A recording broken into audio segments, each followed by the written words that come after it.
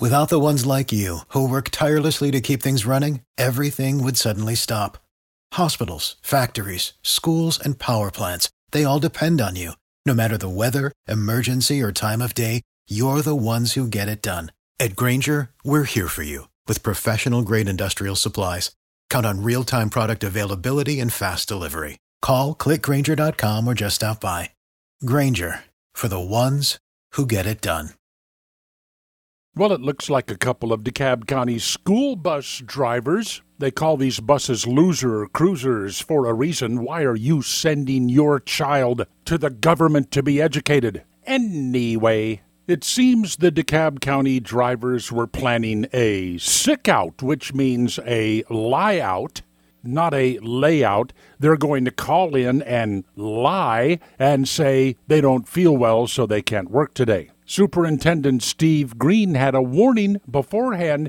If you do this, if you go through with your little sick out, there will be consequences.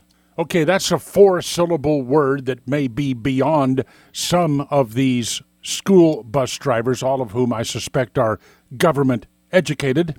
Maybe he should have just said, some of you are going to be fired. Oh, and that's what happened. Melanie Douglas has been driving for 12 years. Called in sick, was fired by the end of the day, and then she says it was for no rhyme or reason. Oh, I guess calling in sick when you're not sick and leaving students stranded at bus stops in the early morning is not a reason to be fired. Hell, it's not.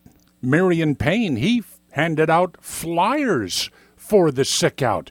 Lo and behold, by the end of the day, they delivered his termination letter to his home. Marion said, but I'm a veteran. Oh, I see. If you're a veteran school employee, you're allowed to lie and just stay home.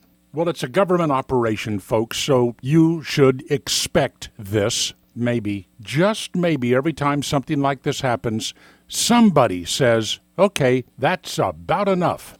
Homeschooling time, and a child is saved. Solomon Brothers Studios in Naples, this is Neil Bortz.